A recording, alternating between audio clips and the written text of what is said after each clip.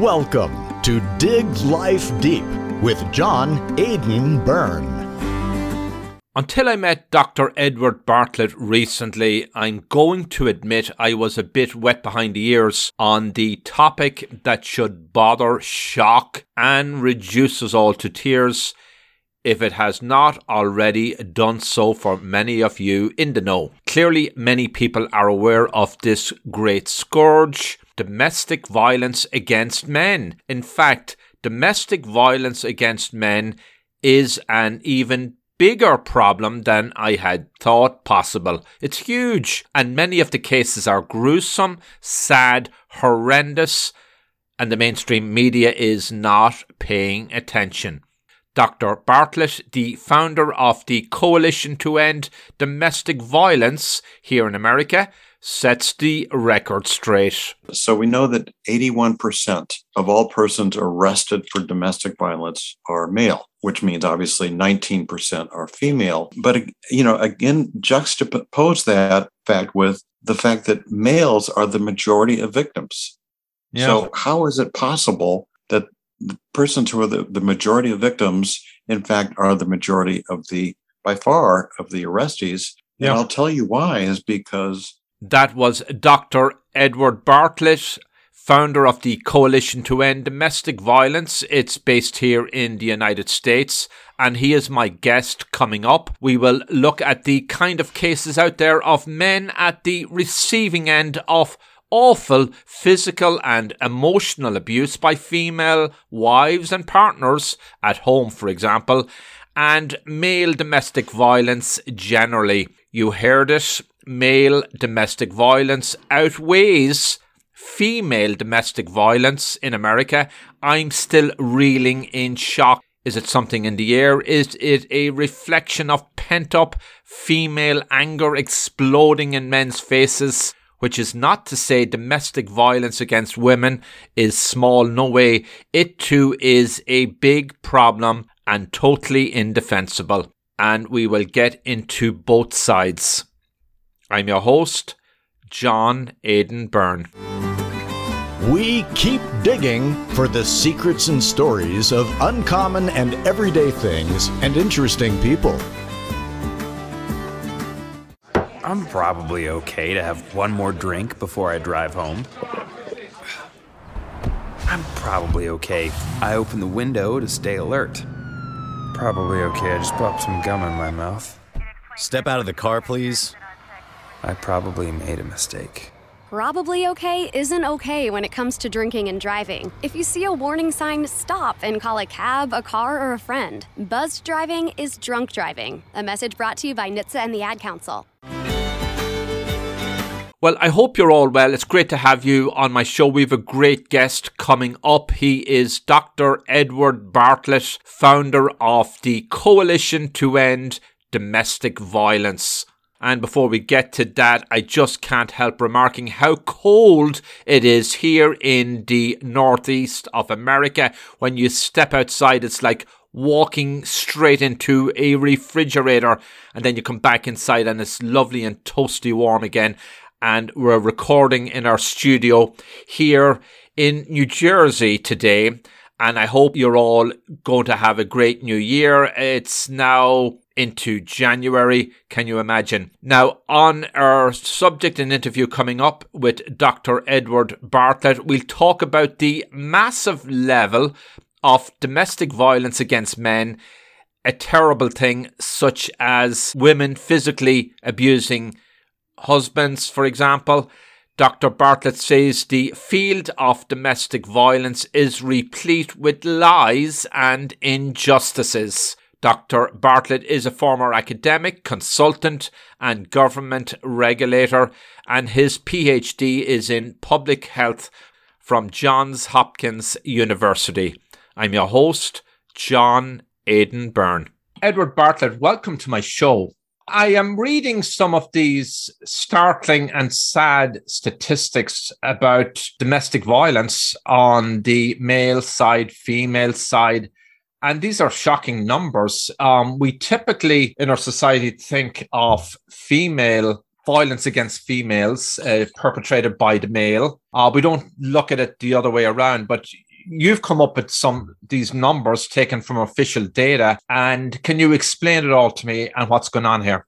Yeah, I'd be happy to, John. So first of all, it's important to note that probably everything you and your viewers and listeners have heard about domestic violence is wrong. As you know, there are many issues in our society that are driven by a narrative. And we can get into the causes of that narrative if you want to. But bottom line, the narrative has long said domestic violence is all about patriarchal power and control. And when you say the word patriarchy, you are automatically alluding to men. So the narrative for decades has been that domestic violence is about men beating up their wives and their girlfriends. Well, it turns out we've known from scientific research, literally going back decades and decades, that this is an equal opportunity problem. Men are is likely to be victims as women, but because the whole narrative has really ignored female perpetrated abuse, it now is becoming clear that women are taking the edge in terms of more likely to become perpetrators. You may have just heard, I just read this in the news earlier today, a couple in Missouri. They got into it. She had a sword. She took out the sword. She killed her husband. This just happened. I believe this happened yesterday. I can cite other examples that are just, equally tragic and equally shocking. So, but the bottom line is that there's every indication that number one, the number of female abusers now clearly exceeds the number of male abusers. And increasingly, we're seeing shocking outcomes, call them cold-blooded murders. We see this more and more often. Gosh. Well, I have some of the statistics you sent me, and these are for the US. 4.2 million males compared to 3.5 million females experience domestic violence each year, according to the Centers for Disease Control. But according to your report, 30 years of domestic violence, half-truths, falsehoods, and lies, many domestic violence groups continue to promote this false narrative of male as perpetrator and female as victim, as you just spoke about. And these falsehoods unfairly stereotype men, deprive abusive women from getting help, and undermine the effectiveness of abuse reduction programs. I mean, it's shocking. When did all this start, and what's the origins of these distortions and lies? Yeah, well, this really goes back literally 30 years, John. And so 30 years ago, you may recall that our good friend Joe Biden was a senator, and he was one of the leading champions for a bill that eventually came to be known as the Violence Against Women Act. Violence Against Women Act, VAWA, was passed in 1994. So in order to sort of convince lawmakers that this bill needed to be passed, it was a very one-sided debate. There was lots of discussion about male on female abuse and victimization. Essentially, no discussion at all that I'm aware of that mentioned this really was an equal opportunity problem. So it does go back many years. It's driven by this patriarchal power and control ideology. And let's face it, there's a lot of money to be had. This ideology drives about $500 million a year under the Violence Against Women Act. That's a fair amount of money that goes for a variety of purposes, not always to stop domestic violence. And where does that money go to? Government-funded agencies, nonprofits, or where does it end up, this funding for these groups? So the Violence Against Women Act is primarily designed to ramp the law enforcement response. So it's designed to increase more aggressive police actions, more prosecutions, more incarcerations. So a lot of the money goes to police departments and prosecutors' offices and judicial education programs.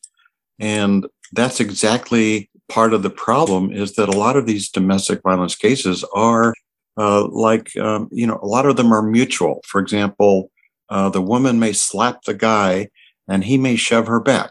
So under the Violence Against Women Act, you have to arrest both parties. Now that kind of defies common sense. Do we really want to, arrest every woman who slaps her husband? Do we want arrest every man who shoves his wife? Probably that's overkill.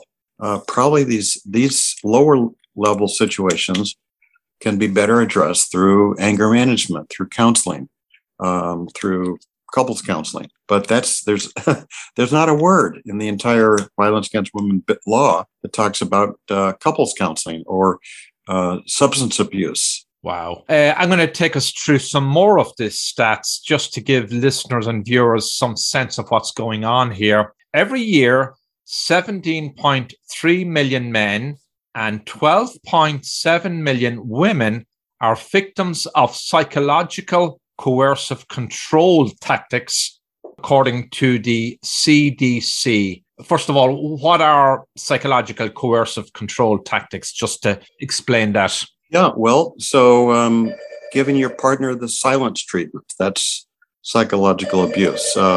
Name calling, controlling the person's ability to socialize with their friends. I mean, there's many forms of psychological abuse. And let me share another horrific incident that happened. Actually, it happened 2 years ago, but the woman was actually convicted just last week. This happened in Boston. This involved a woman. Her name is In-Young Yu, spelled Y-O-U, and her boyfriend was Alexander Urtula, U-R-T-U-L-A. They're both students at Boston College, and she became extraordinarily controlling and physically abusive. And for example, she was sending him text messages saying that, go kill yourself. You should die. I mean, literally thousands of these text messages. And tragically, in May of 2019, he jumped off of a garage and he did kill himself just a few days before he was supposed to graduate. She was convicted literally just last week for this. She's not going to do any jail time. And a lot of people would say, isn't this a double standard? If a guy had been physically and psychologically abusive to his girlfriend, surely he would have done some hard time. Yeah, right, exactly. According to the CDC, American Indian men and women experience nearly identical lifetime rates of partner abuse, 81.6% and 84.3% respectively. The Federal Violence Against Women Act includes a section on safety for Indian women, but inexplicably, according to your group, nothing about safety for Indian men. Another double standard. Yeah, that's the double standard again. I mean, it's just it's inexplicable. It's grievous. It does promote this double standard, like I mentioned, of this woman who caused her boyfriend to kill himself, but she didn't do any time. She's not going to do any time in jail. There is very much a double standard here, and you have to ask, what would motivate any group to want to push such a blatant double standard in our legal system? Yeah. Another one here, a domestic violence curriculum known as Athletes as Leaders and Coaching Boys into Men is being taught to high school student athletes around the US. The program features an oppression chart that makes the unscientific claim that cisgender men are given more power access while women are subjected to oppression. Well, first of all, explain what cisgender means. Some people won't know. I know that's a new term. It's relatively new. You know, we've read about it, but still a bit confused. But explain that and about this curriculum. Yeah, we're obviously seeing a new vocabulary lately. So cisgender means heterosexual, and the organization that promotes that is called Futures Without Violence. They're based in San Francisco. You would think if an organization was called Futures Without Violence, hey, they would want to stop all forms of violence. But no, they are only focused on male on female types of abuse and violence. But the passage you read, John, touches on the underlying ideology. So where does all of this come from? Well, there's a lot of talk about the terms oppression, privilege, patriarchy. Those terms come straight out of Marxist theory.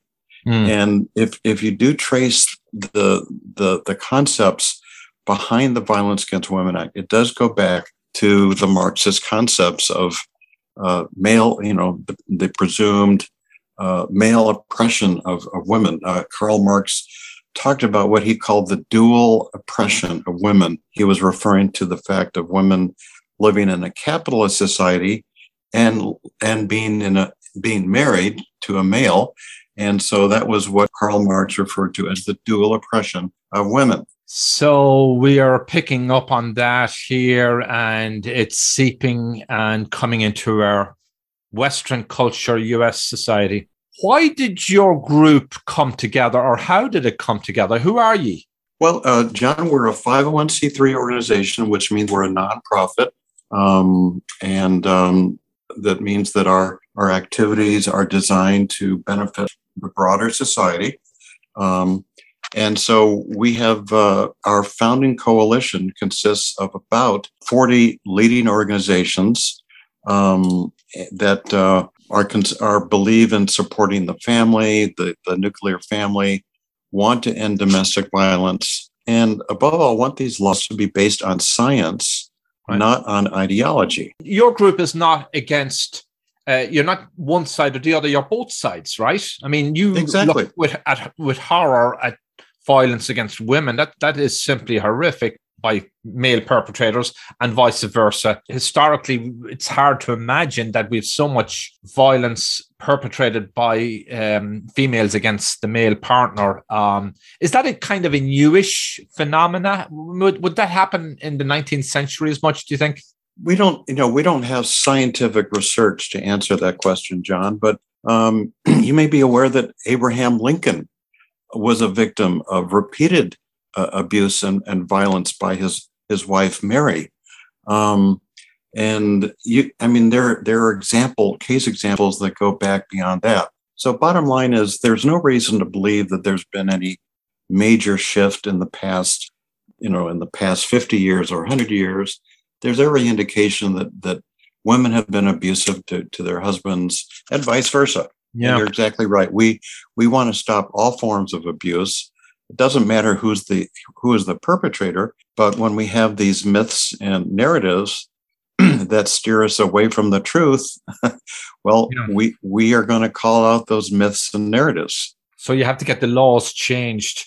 And looking at the numbers there, the official numbers, they could be even higher. Well, yeah, the numbers that you've mentioned, again, come from the Centers for Disease Control. These are considered the best numbers we have in the United States because what they do is they literally make phone calls to a representative sample of people, and they ask them a series of questions, and that's how they get the results. The other result that I haven't mentioned, which is really mind-boggling, that the group with the highest levels of domestic violence are women in same-sex lesbian relationships. Their numbers really go off the chart. Really? And wow. Yes, much higher than homosexual male couples, which obviously disputes the patriarchal theory concept. And I'll tell you of an actual example in New York City. This was back in October. This was a police patrol officer, female officer. Her name was Yvonne Wu, W-U.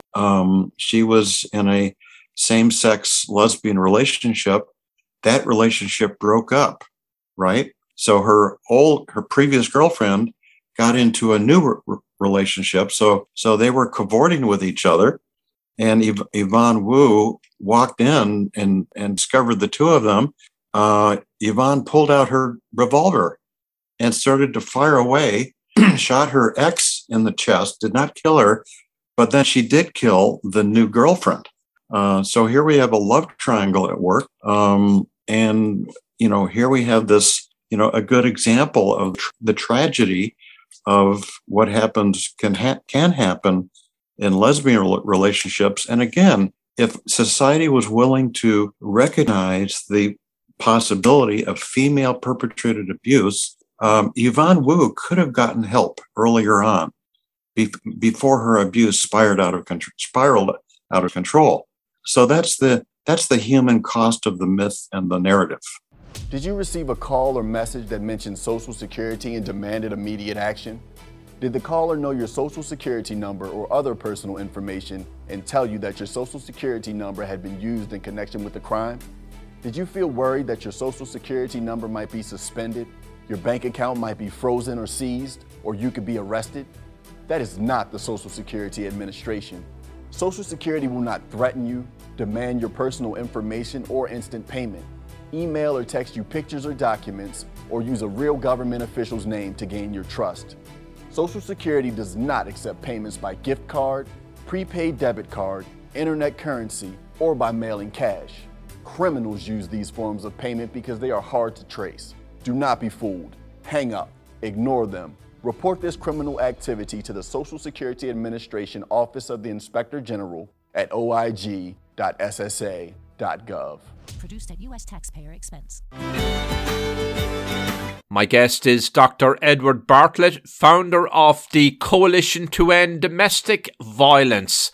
And this coalition means business. It put out a press release recently with the headline, Culture of Dishonesty. Coalition calls for end to domestic violence, half-truths, falsehoods and lies. I'm your host, John Aidan Byrne. To your point, and it's in your recent notes, researcher Murray Strauss noted the past 25 years has seen a systematic denial of evidence about perpetration of partner violence by women. Are you getting any support in the community? Are you getting any pushback? How does it look? We really have not gotten pushback. I'm not quite sure why.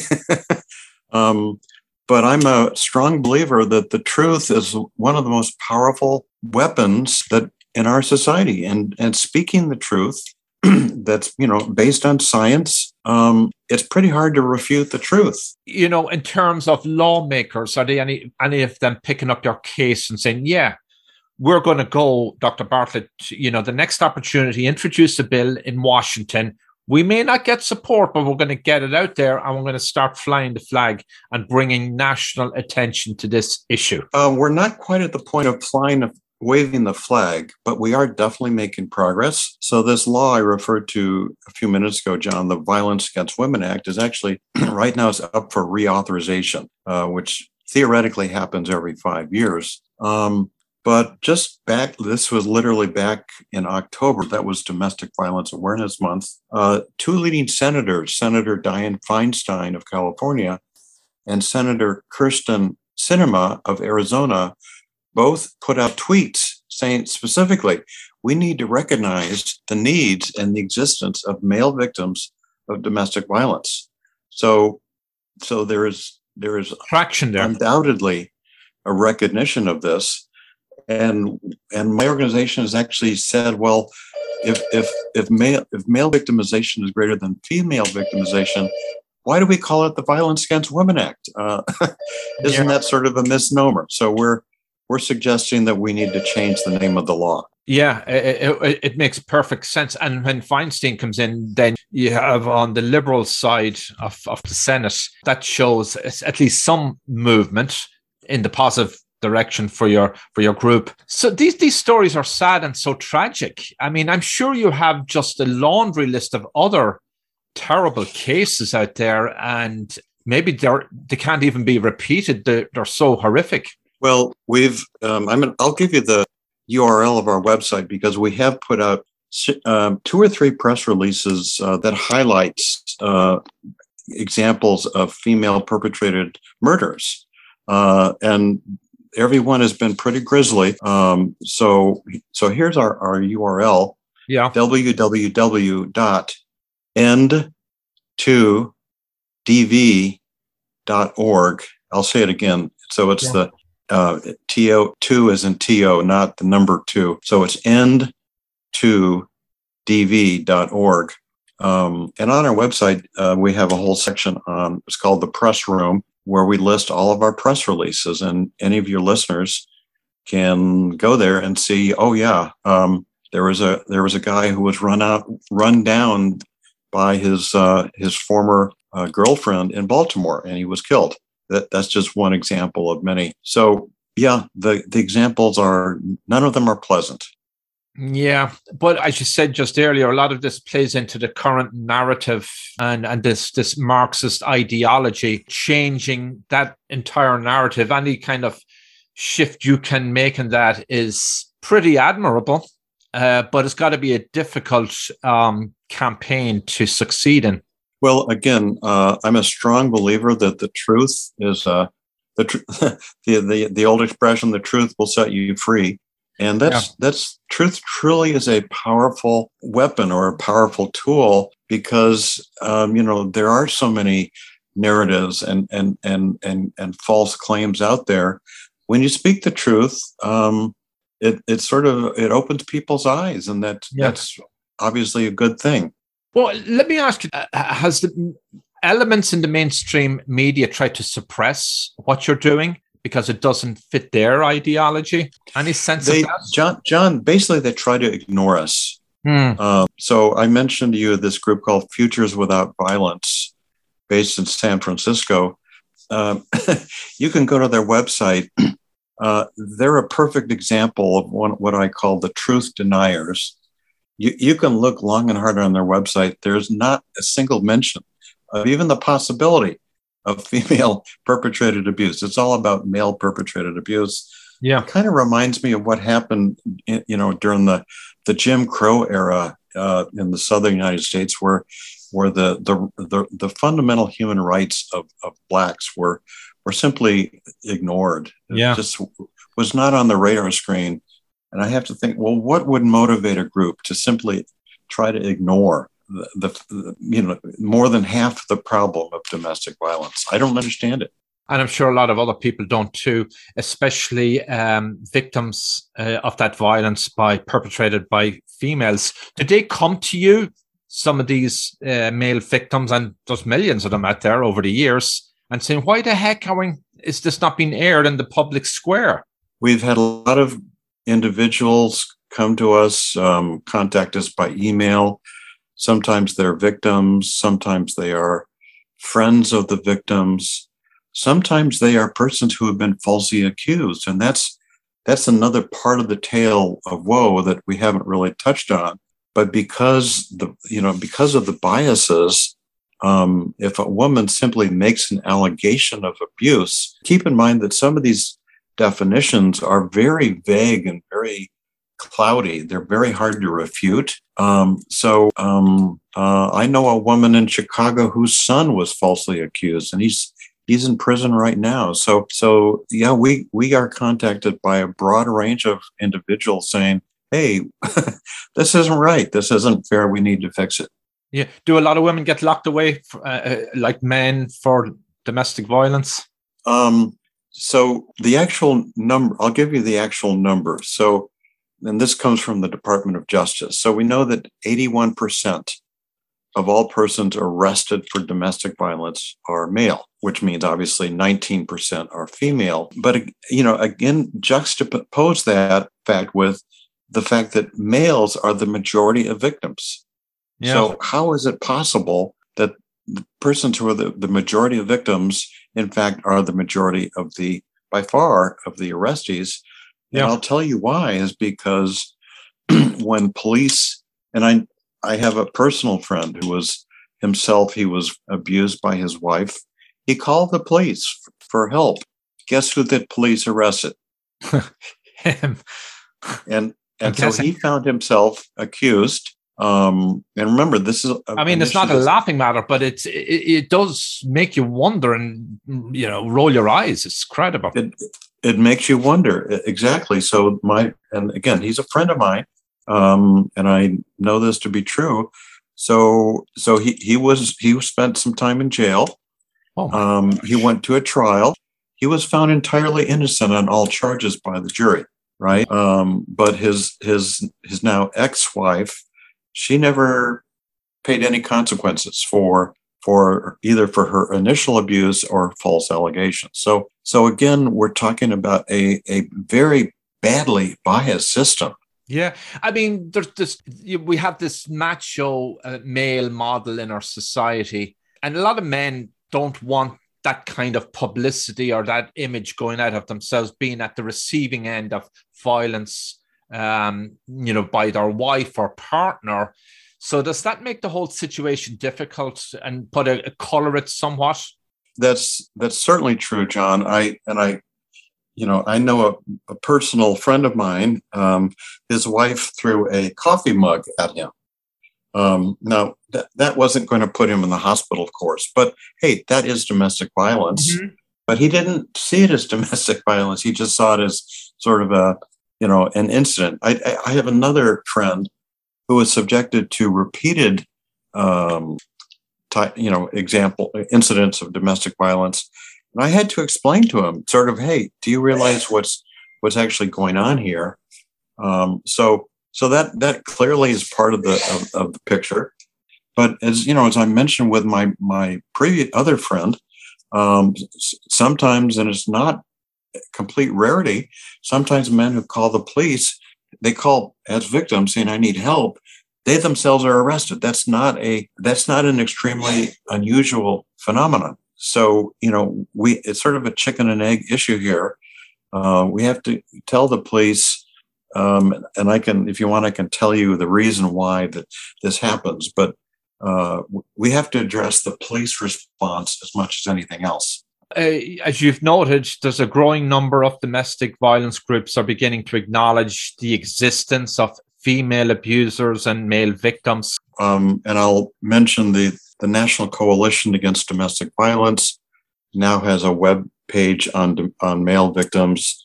The New Hampshire Coalition Against Domestic Violence has a web page. The Tennessee, I could go through a list. So a growing number of groups are pulling their head out of the sand, so to speak, and saying, yeah, we have to be fair to everybody.